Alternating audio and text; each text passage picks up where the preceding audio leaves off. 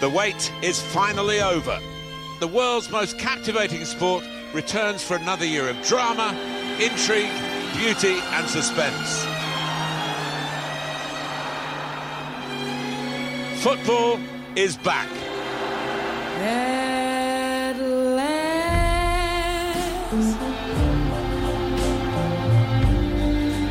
my love has come along, and here we are in heaven. For you are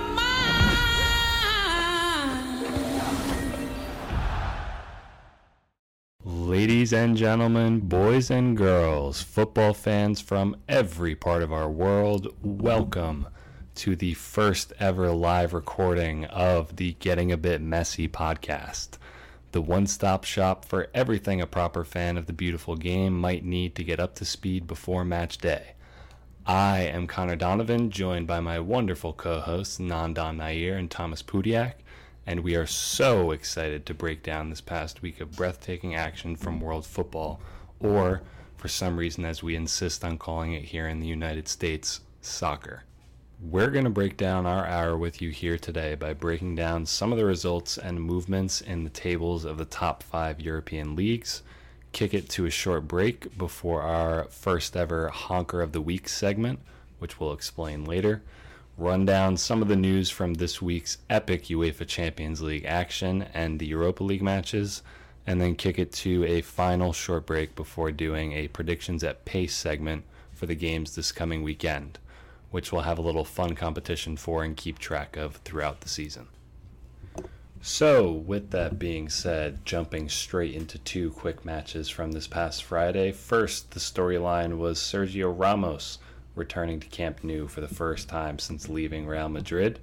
And Sergio Ramos in this game scores an own goal, unfortunately, as Barcelona win 1-0, as he plays villain for the wrong team and scores an own goal off a Lamine Yamal cross, as Barcelona again win that match 1-0. Barcelona keep the pressure alive at the top of La Liga, and Lamine Yamal continues to impress for Barcelona at the age of 16. I know one thing for certain, I certainly was not starting for the Barcelona first team at the age of 16. Jumping over to the Bundesliga now, it was Dortmund who found a 3-1 win away on the road at Hoffenheim. Marco Reus is still scoring goals for fun at the age of 34 and aging like fine wine, still making significant contributions for that Dortmund team. Julian Ryerson, the Norwegian left-back, scored unironically one of the best solo goals I think I've ever seen, which reminded me immediately of the goal that Heung-min Son scored against Burnley after dribbling from his own half of the field. It's now time to get into our first set of breakdown matches. Jumping to the Premier League, the first big result that we have, it's Aston Villa 6, Brighton 1. Ollie Watkins off the mark on the day with 3 goals and 2 assists to boot. Nandan, Thomas, I'm excited to get messy with the two of you here in the studio today. Thomas, I want to hear your perspective about Brighton. Brighton has been that sort of mid-table team pushing up with lots of goals. Aston Villa, on the other hand, have been the mid-table team that, while not scoring as many goals, have had a significant boost in their points per game. And I think they'll be a team to look out for anyone looking for someone pushing for Europa. If not, maybe too much. Yeah, and maybe. I have to say, Brighton are an interesting team because, we have talked about with Roberto De Zerbi this year, they've been a really tactically brilliant team. However, what I have to note is that when they're good, they're really good. But when they're bad, they're really bad. Really bad. So it's going to be a question of, can they really contain those highs and lows? Can they get to a little bit of a plateau, which they can maintain? Yeah, absolutely. Ollie Watkins, by the way, is the one player in my FPL team who actually delivered for me this weekend. Yeah, big shout out to anybody that took a chance on Ollie Watkins playing against Brighton this week. He scored 69 points total if you triple captained him in Fantasy Premier League, 23 points and 46 points if you captained him. So hats off to you if you did captain Ollie Watkins this week. That was a very good decision on your behalf. Also, this result, I think, highlights why we all love the Premier League so much. Mm-hmm. Because now we've had Villa beat Brighton 6-1, Brighton beat Newcastle 3-1, and Newcastle have beaten Villa 5-1. Unbelievable. So that's just created this really like unique, interesting triangle of results there that I think is just absolutely fascinating. Why we love the game. Yeah, why we love the game. Exactly, Nandan. We're going to move on from the Villa-Brighton game and talk United Crystal Palace, where Man United continue to get it wrong yet again. Sorry, Man United fans, for anyone that's listening. Even at Old Trafford, Sofiane Amrabat still isn't a left back. I'm not sure what Eric Ten Hag is trying to work there, what process is going on, but it's clearly not working. Joachim Andersen scored one of the goals of the season, I think, for Crystal Palace. A center back scoring a first-time volley straight off a corner kick, and he kept that thing hit, roofed it over Onana's head. Then moving on, not for lack of chances, by the way, in that game. Sam Johnston heroics are what kept Man United out of the goal. Absolutely. They did have a couple of good looks, and Johnston was just alert to every single one of them. Fabrizio Romano, after the game, it was reported that Man United will continue to back Eric Ten Hag, even though the seat has to be getting awfully hot at this point, Has to be. especially after the Champions League result, which we'll dive into later. I gotta say, I'm a little worried for United right now. You know, it's been over a year now into the Eric Ten Hag project. He's signed $100 million on Antony. He signed quite a couple of different players. Amrabat he brought in, Hodgland he brought in. He's brought in quite a lot of big players, and quite frankly, they're not really showing up right now. So I'm not sure what the process is from here. Where do United go? I don't know. Is Eric Ten Hag the answer? Is the process the answer? Eric Ten Hag said more right wingers hit their girlfriend than trophies. That's a fun fact of the week. Wow. It's not good. Wow. And I think that I'll be honest, I think the Anthony situation may show some signs of some of the issues with Ten Hag's reign. I don't know if this is just signings, what this is, but he's brought Anthony back in after reports have obviously broken out about that. Jadon Sancho has refused to apologize, still out. Yep. Sancho, it's been a case of, too, that Sancho has had other players in the team now come out publicly and say, listen, just be the bigger man and apologize, and you'll get back into this team right now. I have to say, though, I mean, how old are we to be talking about apologizing at this age? I mean, oh my God. At the highest level in the world, by the way, the Premier League. And we're talking, you have to wonder, talking maybe about having to apologize. You got to think about Ronaldo's interview now and think about, the culture that he was talking about. I wonder. Yeah. Just stirring the pot a little. Big question marks over that culture, right? Mm-hmm. Yeah, absolutely. What a game, though. What a result for Crystal Palace, for Roy Hodgson as well. 5 consecutive away games unbeaten at Old Trafford. The theater of dreams, and Roy Hodgson is clearly their owner. Roy Hodgson absolutely loves the theater of dreams. Absolutely. It's also impressive coming back. Their game just before that was was it the EFL or the FA? I believe one or the other. Yeah. One or the other. You said it. And Crystal Palace played Man United, and Man United blew them away 3-0. Looked nothing like this. Was this just a case of? Crystal Palace had a rotated side. Is that where it's at for Man U? Is first team? Crystal Palace wins at Old Trafford. Is that where we've fallen to now? Is that where the mighty have fallen to? I wonder.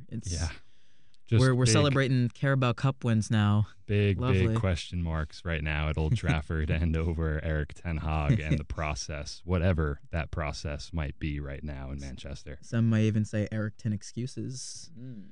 The other highlight game from the Premier League this past Saturday, obviously we have to talk about the Liverpool versus Tottenham game.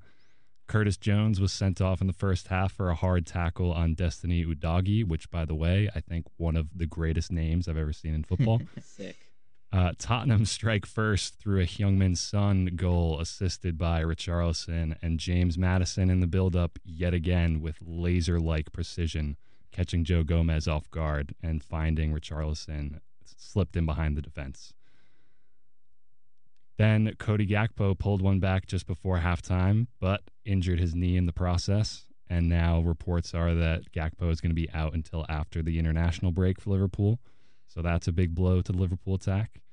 Diogo Jota then received a second yellow for diving in on Destiny Udogie 45 seconds after a first yellow for another foul on Destiny Udogie, which, by the way, hilarious. I Gotta think say, that I wish one player got 2 others sent off in the same game. I feel like that should get you something. I feel you should get some kind of award for that, getting 2 players sent off in one game. I mean, wow. Credits to him, man. Jeez. Yeah, putting the team on his back and removing 2 of the Liverpool players. That's worth so much more than the 2 goals. That's what it means. And then Liverpool were forced to play down to 9 men against 11 for 27 minutes and held pretty firm, you have to say. Mm-hmm. It was a pretty inspiring defensive performance. Liverpool getting all 9 people behind the ball for all 27 minutes of that game until Joel Matip blasted the ball into the roof of his own net in the final minute of stoppage time. Hell of a finish. Hell of a finish. Goal of the Pedro season. Porro cross. And Tottenham win 2-1 and prevent Liverpool from going top of the Premier League.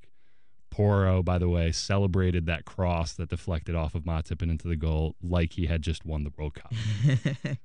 And that's all we have to talk about, right? Yeah, that's all we have to talk about from I that think game, so. right? I think we can we're stop there. definitely not going to have to come back to that one in a little while. Absolutely run-of-the-mill, not. they say. Great performance by the referees in that game. Unbelievable. Anyways, we're going to move on to Girona 0, Real Madrid 3. This was a clash of number 1 versus number 2, I believe, number 3 in La Liga. Going into this match, it was Girona surprisingly sitting top of the La Liga table, and Real Madrid sitting in 3rd behind Barcelona. Needed to get a result in this game and did massively. Jude Bellingham, again, with a goal and an assist for the new Galactico. That's now 7 goals in 8 games for Jude Bellingham. Mm-hmm. And by the way, the assist to Hasselu on the goal was outrageous. The Trivella assist with the outside of his right boot. Literally, you can see it on the pitch that he's learning every day in training from Luka Modric. And you have to say, I mean, I think this is one of those cases. It's really fascinating. Usually when you have those big money signings, there's always this talk, giving them, they have to have time. They need to settle into the team, give them 1 season. But Jude Bellingham, I mean, 100 million euros, and he slots right in, immediately starts performing. I think that's how every 100 million plus signing should be, to be honest. I mean, got to give it to him. It's unbelievable. At Real Madrid, to be performing like this immediately, unbelievable stuff. What a talent. Yeah, unheard of, especially at the age of 20, huh? At the age of 20, yeah. I think one of the reporters accidentally said he was 28. He plays like he is. I mean, oh my God, the maturity. Age 20, worth $100 million. Meanwhile, I'm 23, and I couldn't get on the tee because I didn't have $2.40. Right there with you, brother. Right there with you. Yep, felt that pain. Anyway, that is the last big breakdown we have to talk about from that day of matches. Going through some quick fire results here. We had Arsenal 4, Bournemouth 0, which gave birth to one of my new favorite chants in world football, with Arsenal fans away at Bournemouth singing 60 million down the drain. Kai Havertz scores again to the tune of Shakira's Waka Waka from the 2010 World Cup. Bit ironic. If you haven't seen that one, look it up. It is fantastic. And the other storyline is that Arteta can't figure out how to rest players. You cannot. And I mean, I gotta say, firstly, can we give some credit first? Kai Havertz has scored a goal, which means we're all gonna die soon. The world is ending as we know it. But it was a good gesture from the Arsenal team to let him get the pen. It looked like he really needed that for his confidence. Also, I'm celebrating with him. As much as I despise Arsenal, I gotta give it to him. The culture there they're building. Arteta's building a good culture around that team right now. But good Lord, Arteta, please get Saka some rest. I've heard he's. I've seen a report today that he may be able to catch some minutes in their upcoming game. I believe against City. Yes. Mm-hmm. Huge game. Here's a question: if he starts him and he pulls off injured a 3rd time, what do they do with Arteta? Like, has that ever happened before? Where they've started an injured player and had him get injured 20 minutes in 3 separate times? That has to have happened before, I swear. Especially if you think about the early days, there have to, like the early days of the game, like the 70s, 80s, 90s, back then. I can't imagine anyone ever getting injured then. I feel like they would just tough it out. They would just be like, okay, cool, yeah, Kai Havertz, by the way, any good? What are our thoughts on this? I for years and years at Chelsea, I've tried to back this guy. People just don't understand what he does. He's like I love Thomas Muller, and not always. Sometimes in assists, but his stats don't always back him up. This Havertz guy, man, what does he do? I have to say, Actual question, not even a rhetorical. No, genuine. What does he do? I have to say, I mean, as a Chelsea fan myself, I've had to defend this guy for years now. With he's just not playing the right position. You got to play him at center forward. No, you got to play him midfield. I have to say, I am so relieved he is gone, so I can stop this facade, because I physically do not know what he does anymore. I think I couldn't tell you. Yeah, weird situation with Kai Havertz. Don't worry. Once February comes around, there's going to be a 6-week period where he remembers how to play football again. So look out, Arsenal fans. Alrighty. Also in the Premier League, Luton Town with their first ever win in the Premier League. Congratulations to Luton Town. Also, I think incredibly fitting that it came over Everton. Out of all of the teams in the Premier League they could have beaten, Luton Town win for the first time ever against Everton. So hopefully Luton can now continue that form at home at Kenilworth Road and pick up some more points for one of the best atmospheres in the Premier League, hands down. Absolutely.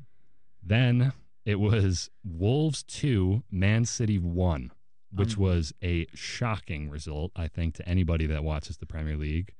Pep Guardiola, in the press conference leading up to that match, the Man City manager, called Hee-chan Hwang, the Wolves winger, the Korean guy, when naming Wolves as attackers, but could name Marcus Cunha and Pedro Neto just fine. Then Hee-chan Hwang goes out on game day and scores the game winner.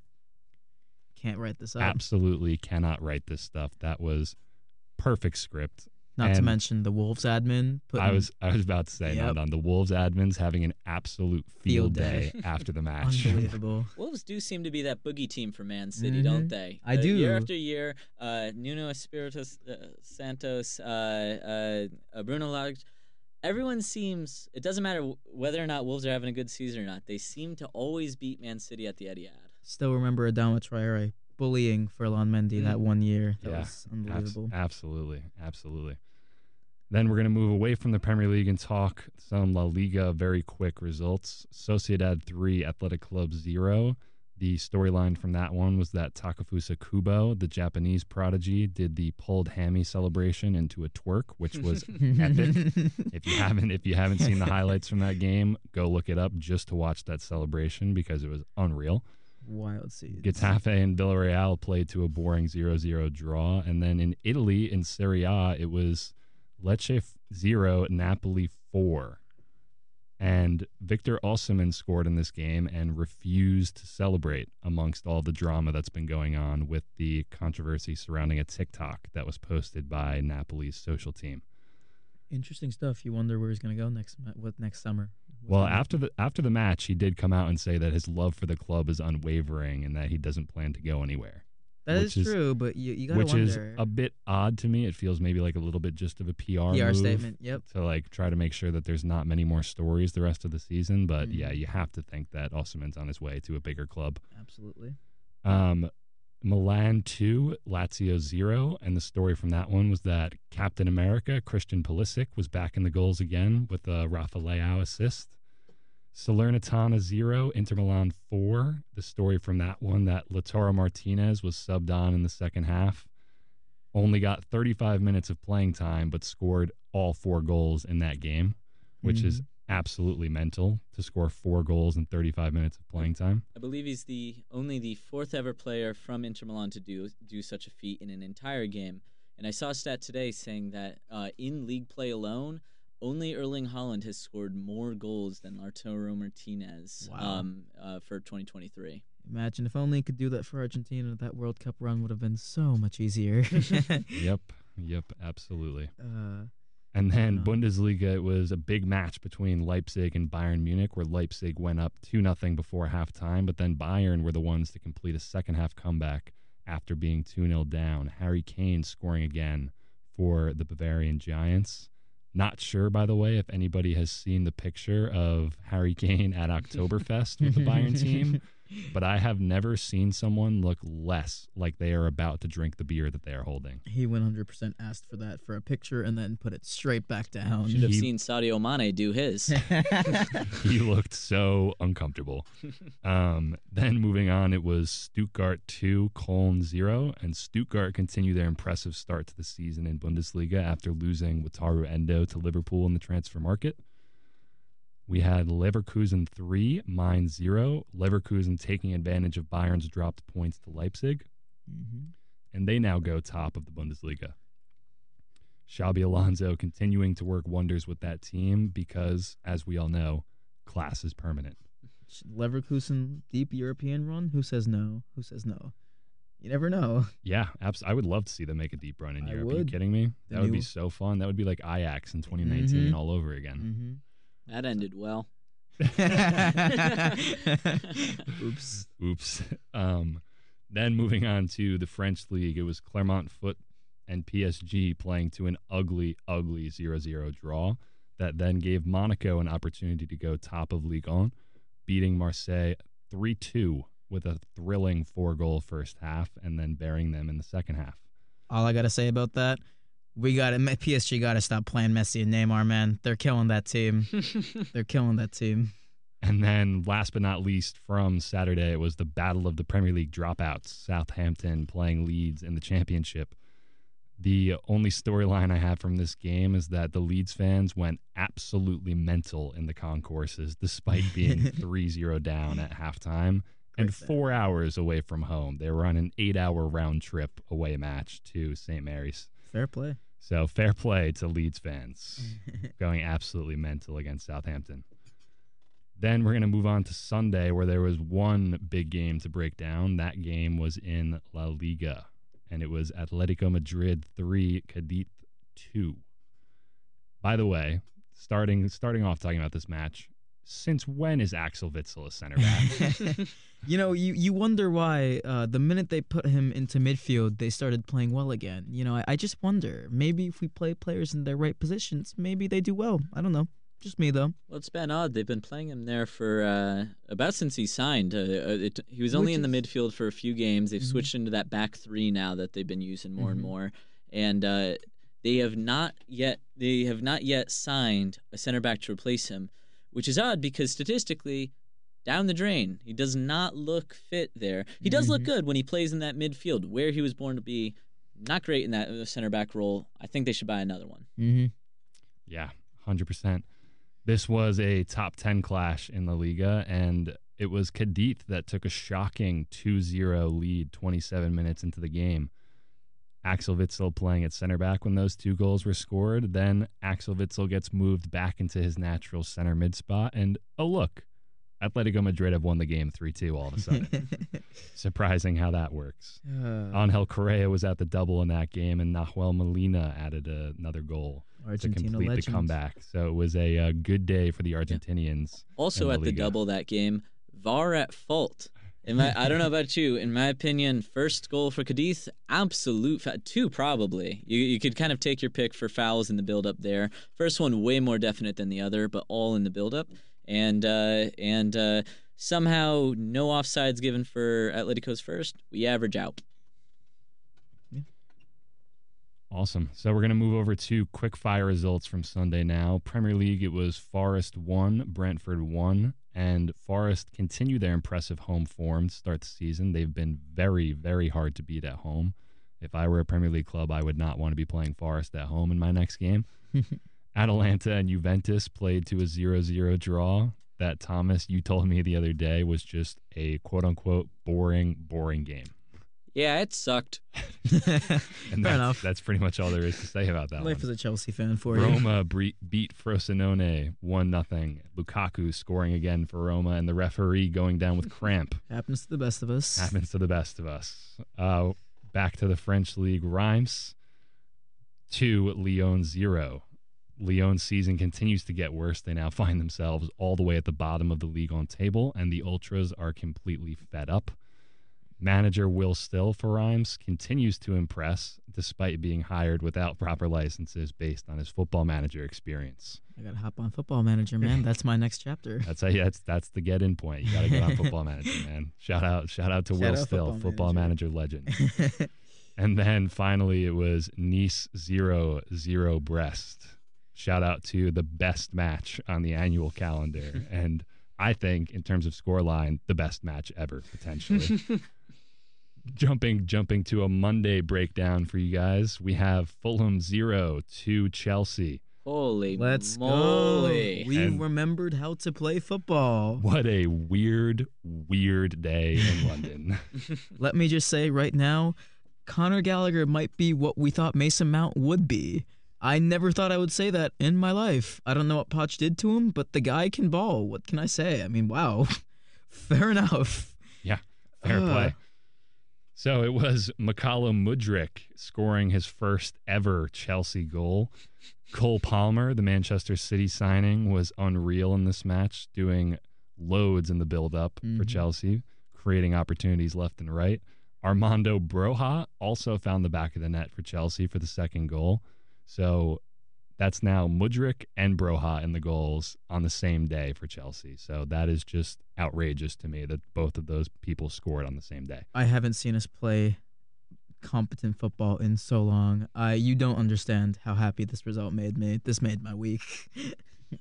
Then there was some Brazilian beef in this game. Not sure if anybody watched the game, but Carlos Vinicius got away with blatantly punching Thiago Silva in the back of the head. You can't even do that in the UFC, let alone the Premier League. I mean, yeah, oh my God. That's a foul in the USC. But if you look at the replay, Vinicius literally locks eyes with Thiago Silva, winds up a full punch, and just lets one loose on him. There was menace. No questions I'll asked. tell you what, I did that in Little Building the other day. They were not happy with me. Yeah, some different punishments there. But yeah, just what a weird day in London overall to see both of those goal scorers and Chelsea playing some, like Nandan said, competent football for the first time in forever.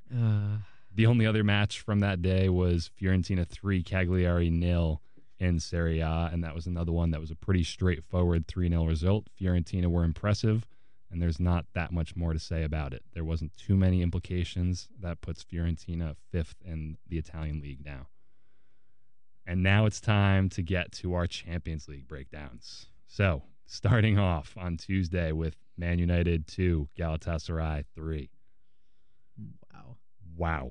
Just wow. This is why we love this game. We talked already about how Man United can't get anything right at the moment, and it only got worse this past Tuesday. Nothing went their way. Rasmus Højlund put United 1-0 up. Man United then proceeded to concede 6 minutes later, and of all people, it was Wilfried Zaha. Former Man U boy. Former Man U product come back to score against them in Europe. Højlund then puts Man United 2-0 up, and oh wait, Man United concede only 4 minutes later this time. I gotta say, they're consistent. They're consistent in what they do. At least they're consistent, man. At least they're consistent. Consistently crap. Casemiro then received his third red card of the season in the 77th minute with a horrible slide tackle from behind in his own penalty box. Jeez, you have to 3 red cards for Man United, only maybe 1 or 2, I think, for Real Madrid. What's going wrong? Don't know. He's being forced to do too much is what's going on. He's being forced to compensate for other areas that they're lacking in. Then Mauro Icardi missed the penalty off of the Casemiro foul. The best part about it, though, Icardi then comes down the pitch and scores only 3 minutes later because Sofiane Amrabat, again, still not working at left back, is caught 5 yards behind the defensive line after failing to clear a cross up the field. He chips Andre Onana with acres of space to run into. Galatasaray go up 3-2 and hold the result for the rest of the day. Well, with Casemiro red carded out, this might be his chance to actually play right in this position, huh? You also have to say, David De Gea, currently a free agent. Meanwhile, Andre Onana gets the start for Man United just because he's good with his feet. Speaking of good with his feet, he gave away the ball that led to Casemiro's red. Now, was it a good tackle from Casemiro? No. In my opinion, though, I actually think it was the right decision from him. I think Onana gives away the ball in a very, very dangerous place, leading to a shot on target. He does the right thing. He takes him down, making it so rather than a confirmed goal, it's a penalty. And he was right. He missed the penalty. So from Casemiro's point of view, he makes up for the Onana mistake and prevents a goal completely. And it was only his defense to thank for going down that 3-2. Yeah, 100%. Just rough day again to be a Man United supporter. I don't feel for you. If you are, Nope. I hate to break it to you. I, unfortunately for you, am a Liverpool fan. So, anyways, moving on. We had Lens 2, Arsenal 1. Again, Bukayo Saka not getting enough rest. Out again, injured with a knock in this game in the first half. An uncharacteristic away loss for Arsenal in Europe. Mikel Arteta also refusing to rest some of his other key players. And for some reason in this game, world-class goals were just being scored for fun. You have to say, for a team that boasts that they're among the best in the league, they're not really showing it right now. You know, I hear a lot of Chelsea slander from Arsenal fans, but all I'm gonna say is, once you guys put your UCLs on the table, then we can talk. That's all I'm saying. At least they're at the table. Hey, I'm going to say 3 words for you, and I want to get some thoughts on this. Emile Smith-Rowe. What's the deal with him? He played, I think it was about 2 years ago now, comes in, scores like 10 goals in 11 games, something crazy like that. Looks absolutely great. He's sort of a winger, but he kind of tucks in to allow overlaps. In my opinion, I thought maybe he could have been played instead of Kai Havertz. Seems to do the same thing. An academy product saves them money in case they need to spend it, considering they sold Ballagron. And now they send Saka back out to get injured again. What does he have to do to get some game time? It's a bit sad considering for the solid part of their banter era for the last 2 years, he was single-handedly carrying them through. So the disrespect on his name to throw a $60 million Kai Havertz in there who doesn't really do anything. You're really distancing yourself, huh, Chelsea fan? Hey, I went through hell for 4 years with this man, all right? I have to. And a Champions League. Yeah. And the Champions League. Isn't that the truth? Lens fans had a blast at this game, taunting the away Arsenal supporters, flashing them pictures of the Tottenham badge. Class. And this is a game that Arsenal was sure to look at and hope that they could have built some momentum in this game before playing Man City this coming weekend. Yikes. Not going well. Then moving on, we had Napoli and Real Madrid playing a thrilling Champions League match where it was Real Madrid 3, Napoli 2. And serious question, is there anything that Jude Bellingham can't do? Nothing. He does it all. He does it all, man. I mean, wow. Like, he could coach them at this point for all I know. If Ancelotti picks up a knock or something, throw Jude Bellingham in there. Him and Camavinga, they can do everything. Most informed player in the world? I don't know. I mean, it has to be at this I don't point, know right? who else can put an argument against. I don't think there's anybody in world football that can hold up an argument against Jude Bellingham right now. Agreed. Some quick-fire Champions League results from Tuesday. Actually, a Premier League game snuck in here. Burnley 2, Luton Town 1. Luton not able to replicate that winning game against Everton at home. But the highlight is that Luton winger Alfie Doughty now leads the Premier League in chances with 3.7 a game. Next closest player has 3.3. That's kind of outrageous. Copenhagen in the Champions League hosted Bayern Munich. Unfortunately lost 2-1 after going up 1-0. Then it was Eindhoven and Sevilla playing a thrilling 2-2 draw. Union Berlin losing to Braga 3-2 after going up 2-0 with their first two ever Champions League goals. And then they choked the rest of that game away. So that was a very, very sad day, especially at home. Salzburg were unable to replicate their impressive win against Benfica and lost 2-0 to Sociedad. And then Inter beat Benfica 1-0. And they now go top of the table in that group. Story from that game, Lautaro Martinez, after scoring 4 against Salernitana, couldn't buy a goal to save his life in that Champions League game. First time in a while I've seen someone have that many chances and not find the back of the net. by the end of the day. You clearly didn't watch him in the World Cup. I mean, that is true. He was a little bit outrageous. He was with those. single-handedly playing for France in that game. I mean, oh my God. Anyway. All right, we're going to move on to our Wednesday breakdowns to try to get through the rest of these here so we can get to our first Honker of the Week segment. For Wednesday, the big game to break down, Newcastle 4, PSG 1. What a day at St. James's Park. 2 words. Dan Burn. Dan Burn. Newcastle. The thing I saw today, the social post said that PSG thought so much about how Newcastle was going to handle Dan Burn versus Dembele. Oh, I've seen this. They didn't think that they about... never stopped to think how PSG would handle Dan Burn. If you told me 2 years ago that Dan Burn was going to score a towering Brexit header against Paris Saint-Germain in the Champions League, I would have thought you were delusional. I would have thought you were stupid. Wow. And then we had Miggy Almiron scoring the first goal for Newcastle's return to the Champions League. Mm-hmm. Replicating his success in the MLS. I was about to say showcasing the MLS to Europe pipeline that our friends over at Football is Life love so dearly. Shout out to our boys over there. Our friends. Then Fabian Schär in that game unleashed one of the greatest hits I think I've seen from a center back. Take a bow. Maybe since the Vincent Kompany goal against Leicester. I think that was the last time I saw a center back score a goal that good. Mm-hmm. And he hit that thing falling off balance, falling to the floor. So ridiculous. Saying it right now, Newcastle are topping this group 100%. I could see it at the rate that they're playing at right now. There's not many teams that could hang with them. Mm-hmm. Then moving on, we had Barcelona beating Porto 1-0. Very, very tight game. Barcelona.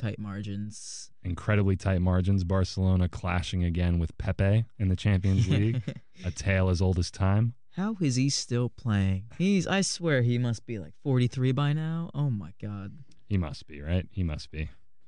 And then our other storyline from that game is that there was a handball call on João Cancelo originally that was then VAR'd and brought back for a handball first on Eustáquio. Mm-hmm.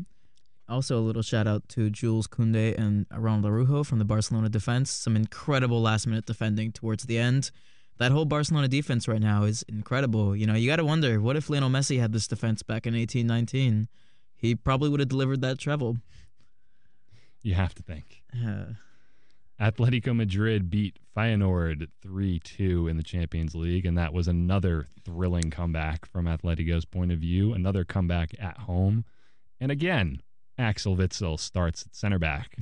And again, Atletico Madrid go down 1-0 early.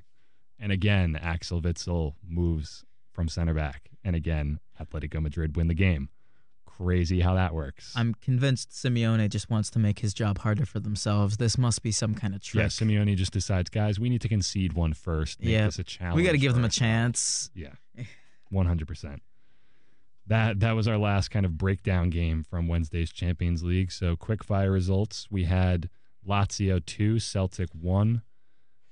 Oh my goodness. Wow. I feel so bad for Celtic after this game. What a weekend for VAR. What a weekend for VAR, man. Pedro. You guys remember Pedro? Oh, yeah. Premier League, Streets remember Pedro? Mm-hmm. Yeah, Pedro scores a 90th plus 5 header to win at the death for Lazio at Celtic Park. The atmosphere at that game was incredible. Celtic thought they had won it. They thought they had gone up 2-1. Late in the game, Luis Palma, who was actually our honorable mention for Honker of the Week, scored what he thought was a legitimate goal, then celebrated like crazy, went knee sliding to the corner, ripped his shirt off, started swinging it over his head like a madman, was booked with a yellow card for taking his shirt off, and then VAR reviewed the goal, and the goal was brought back for offside. Gives me some serious Richarlison vibes. Very, very serious Richarlison throwbacks. And then we have Dortmund and Milan playing to a boring 0-0 draw where neither team could break the deadlock. American Gio Reyna did not feature in that game for Dortmund. hasn't featured much all season. I'm a bit curious as to what the Gio Reyna situation is right now at Dortmund. Leipzig were hosting Man City, lost 3-1, and Josko Gvardiol's return to Leipzig, this time in sky blue. And then we have Belgrade 2 and Young Boys 2, which was a thrilling 2-2 draw, a very back-and-forth game. And then Antwerp 2 and Shakhtar 3, in which Toby Alderweireld had a chance to win the game, equalize the game from the penalty spot at the death and dragged his penalty kick wide of the goal. Hey, you know what they say? You can take the man out of Spurs, but you can't take the Spurs out of the man. As Antonio Conte once said, it is the history of the Tottenham. Bonucci, yep. All right, moving on to the Thursday Europa League games. These ones are all going to be quick fire because we're running out of time here, and we need to get on to Honker of the Week. So Thursday breakdown is going to be Liverpool 2, Union Saint-Gilloise 0. And this was a game that was a fantastic day for the McAllister family. Shout out to Alexis and Kevin's dad, Carlos, who was at Anfield to watch his sons go head-to-head against each other. They had one of the most wholesome interviews I think I've ever seen. So wholesome. Posted to the Europa League account prior to the match. And then I was absolutely adoring all of the content I got that day of the two of them linking up in the tunnel, on the pitch, just soaking in the moment together and taking every last second of it. Ryan Gravenberch was especially impressive in that game for Liverpool again in European competition. He grabs his first goal for the Reds, and hopefully he can continue that run into the Premier League now. Then, quick fire results. We had Marseille 2, Brighton 2. Brighton go into France and get a result. Fair play. Barely. Yeah. Very barely. Very barely, but they will be happy with that one after dropping their first Europa League match, shockingly, at home to AEK Athens. And they went 2-0 down in this game. This was a late comeback show from Brighton. Mm-hmm. Good to get a result like that, though, after getting embarrassed by Aston Villa in the Premier League this past weekend. They needed to respond. Then it was Freiburg hosting West Ham, and West Ham coming out on top 2-1 in that game. We had Roma play Servette. Roma won 4-0, and Romelu Lukaku was again in the goals for Roma. I don't know how many games in a row that is for Lukaku now with a goal, but it seems like he's starting to score for fun again. Something ridiculous. Which as a Chelsea fan, I don't know how you feel about that, Nandan, but personally, I love it when Lukaku is scoring for fun. You know, I have a mixed relationship with Lukaku. I didn't appreciate that interview. I didn't really appreciate a lot of what he did at Chelsea, especially because we paid over $100 million. But you know what? As long as he's scoring somewhere and he's not on our payroll, that's all that I care about. Well, he should be scoring. Servette's French for toilet.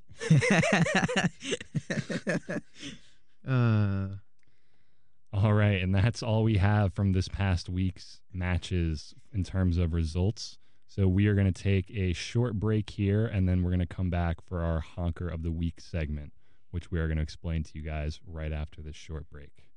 So stay tuned. Welcome back to the Getting a Bit Messy podcast, and it's time for Honker of the Week.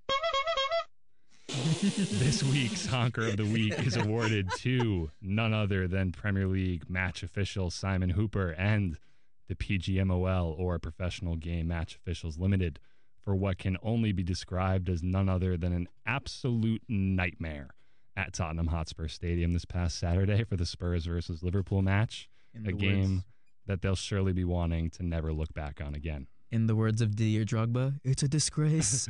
It's a disgrace. It's a disgrace. It's the end of that quote. we don't need to repeat I prefer not to speak. If I speak, I'm in big trouble. Luis Diaz clearly was onside for his disallowed goal that would have seen Liverpool 1-0 up on the road. A miscommunication with the VAR room, who believed the call on the field was a goal, and they were letting that decision stand, not realizing that Simon Hooper had ruled the goal offsides and that it needed a second look to correct the error. Due to the miscommunication, the lines that normally are drawn to show offsides for viewers on the television were not established on the screen, leading to mass confusion from football fans and pundits on television around the world. Curtis, actually, you know what? Before we go into the rest of this Honker of the Week segment, I actually have the audio footage to play from this discussion from VAR. So let's take an exclusive look at this really quick. So That's fine. frame 2 there. Perfect. I've got the time on this. I clocked 2D line on left boot. Yep. Well, let me just Romero, switch I think it angle. is. I think it might be this angle better. Happy with this Okay. angle? You got good eyes, you don't Yep. 2D line on the boot. 2D line on the boot. Yep. Okay. Wait, no, wait. So 2D line on the boot. And I'll stop. zoom Check in. complete. Check complete. It's fine. Perfect. Yeah. Off. Thank you, mate. Thank you, mate. Wait. Good process, The carry on-field on. decision was offside. Are you happy with this? Yeah. Are you happy with this? Offside On-field decision, goal. Yeah. That's not what it does. What? On-field decision was offside. Are you happy with this Never image? get there, it's fine. Yeah, it's onside. The image we gave you is Yeah. onside. Left back. He's played. He's Yeah. gone offside. Out. Delay. Clear. Ollie's saying to delay. Ollie's saying to delay. Red throw. Pardon? Ollie's calling in to say delay the game. Oh my god. All right. So let's break down what we just heard. What we just heard was a conversation between head official Simon Hooper and the replay operators in the VAR room.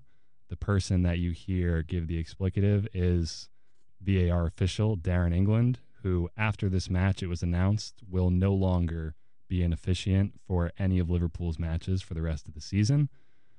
But guys, how did this one go so wrong?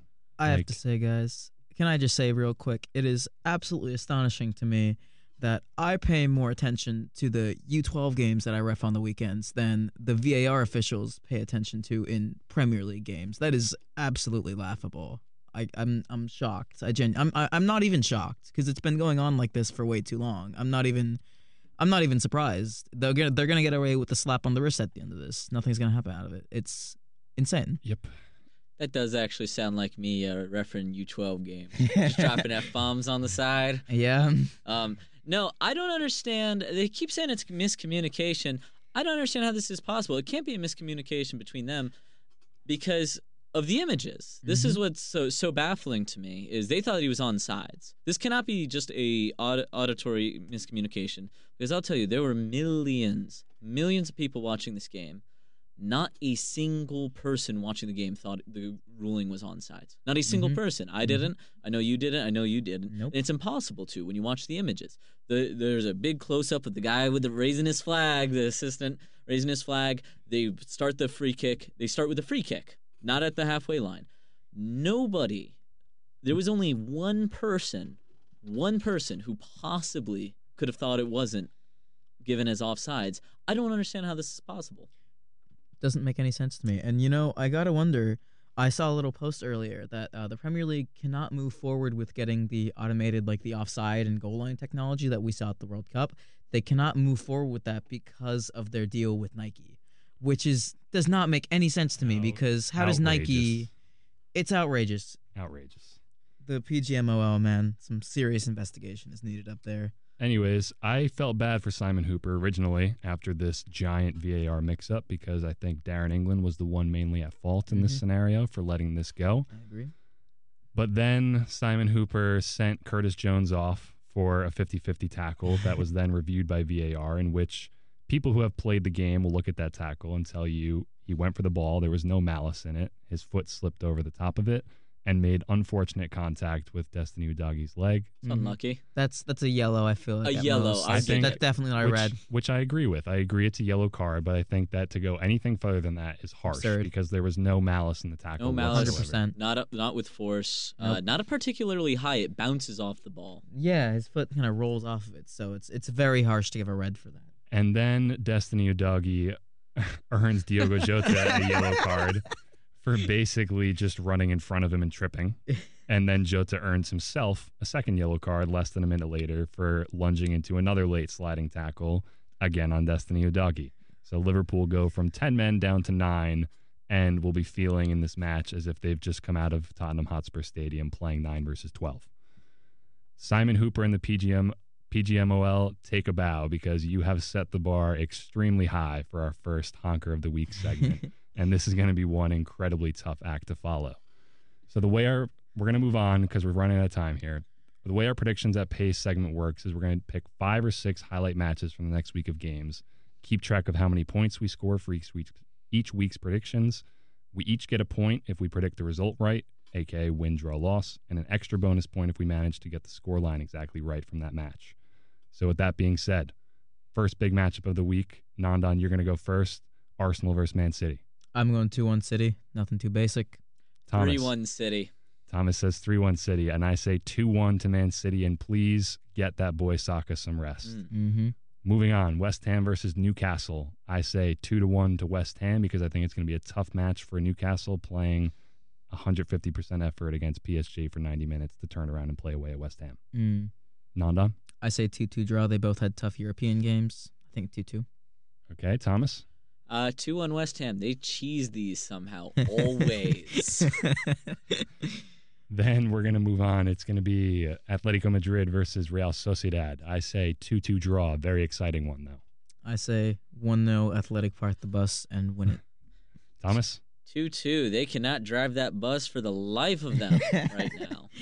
Then we're going to go at Napoli versus Fiorentina. I say 3-1 to Napoli. I'm gonna go 2-0 to Napoli. Ooh, I'm gonna go 2-0 to Fiorentina. Ooh. I'm gonna expect a little bit of a shock here. Interesting. Then it is for the international break, Spain versus Scotland. And you know what? I say 3-1 to Scotland. I say 2-0 to Scotland because Scott McTominay is the new prime R9. I'm gonna go 1-0 Spain. This game's gonna suck in my opinion. Scott McTominay scoring goals for fun in the Scotland national team. Netherlands versus France. I say 2-2 draw. Another very exciting one, though. I say 0-0. This is gonna be a snore fest. I can feel it. It's gonna be a draw. 2-2. I'll go with 2-2. Mm-hmm. All right. Before we go, a special shout out to any of our listeners here in the Boston area. Be sure to make it out to support the Emerson College men's and women's soccer teams down at Roch Field in the South End. The men's team return home to face MIT in a crucial conference game next Saturday at 1 p.m. that sees a rematch of last year's conference semifinals, while the women's team returns October 18th for another crucial conference match against Wellesley College at 6 p.m. Get out to Roch and support the Lions if you're free, and who knows, you may even bump into me as I'm doing one of the broadcasts for the game with Emerson Channel Sports. Unfortunately, that's all we've had time to talk about here today, but thank you so very much for tuning in to the first ever recording of the Getting a Bit Messy podcast. If you've liked the show and want to send us a message, we encourage you to do so by sending an email to gettingabitmessy@gmail.com, and we'll feature our favorite fan message every week on the podcast to return some of that appreciation and love back to you, our fans. I have been Connor Donovan, joined by my good football-loving friends Nandan and Thomas, and we hope to see you all right back here next Friday at 9 p.m. to get messy with us here in the studio. Good night, guys. And good luck.